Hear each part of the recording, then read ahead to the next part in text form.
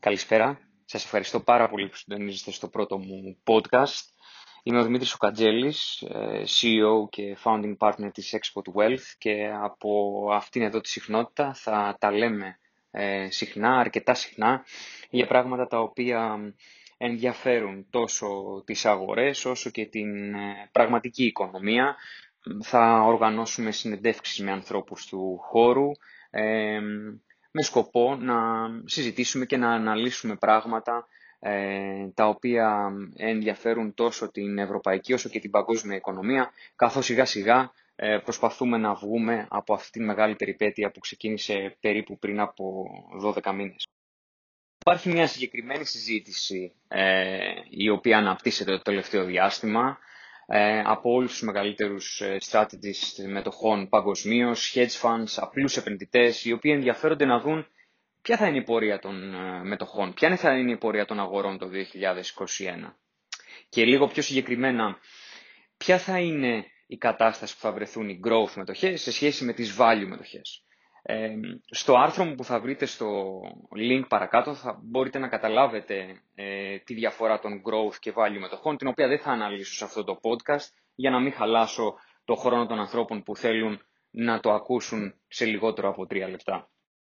Θέλω να σταθώ κυρίως είναι ότι είχαμε μια εξαιρετική χρονιά τους τελευταίους 12 μήνες για το Nasdaq, παρότι το τελευταίο τρίμηνο βλέπουμε μια διάθεση απορρόφησης κάποιων κερδών. Long term αυτό δεν μας επηρεάζει εμάς. Έχουμε ξεκάθαρη θετική μακροχρόνια άποψη για το Nasdaq και για τις εταιρείες που εμφανίζονται εκεί, αλλά και για εξαγορές που κάνουν οι μεγάλοι όμιλοι σε οτιδήποτε startup που εμφανίζεται παγκοσμίως.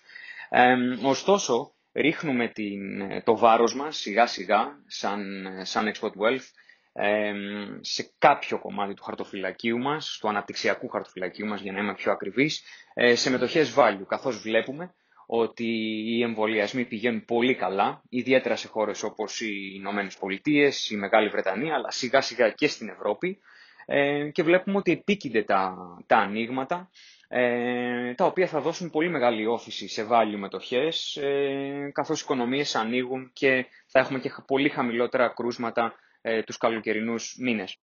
Η αλλαγή λοιπόν του κομματιού που είχαμε σε growth μετοχές στις αρχές του Φεβρουαρίου σε value μας βρίσκει πολύ χαρούμενος, καθώς βλέπουμε ότι μέχρι αυτή τη στιγμή, year to date, οι μετοχές value είναι 8,5-9% περίπου υψηλότερα από τις μετοχές growth, ένα trend το οποίο πιστεύουμε ότι θα συνεχιστεί για όλο το 2021 για τους λόγους που προανέφερα.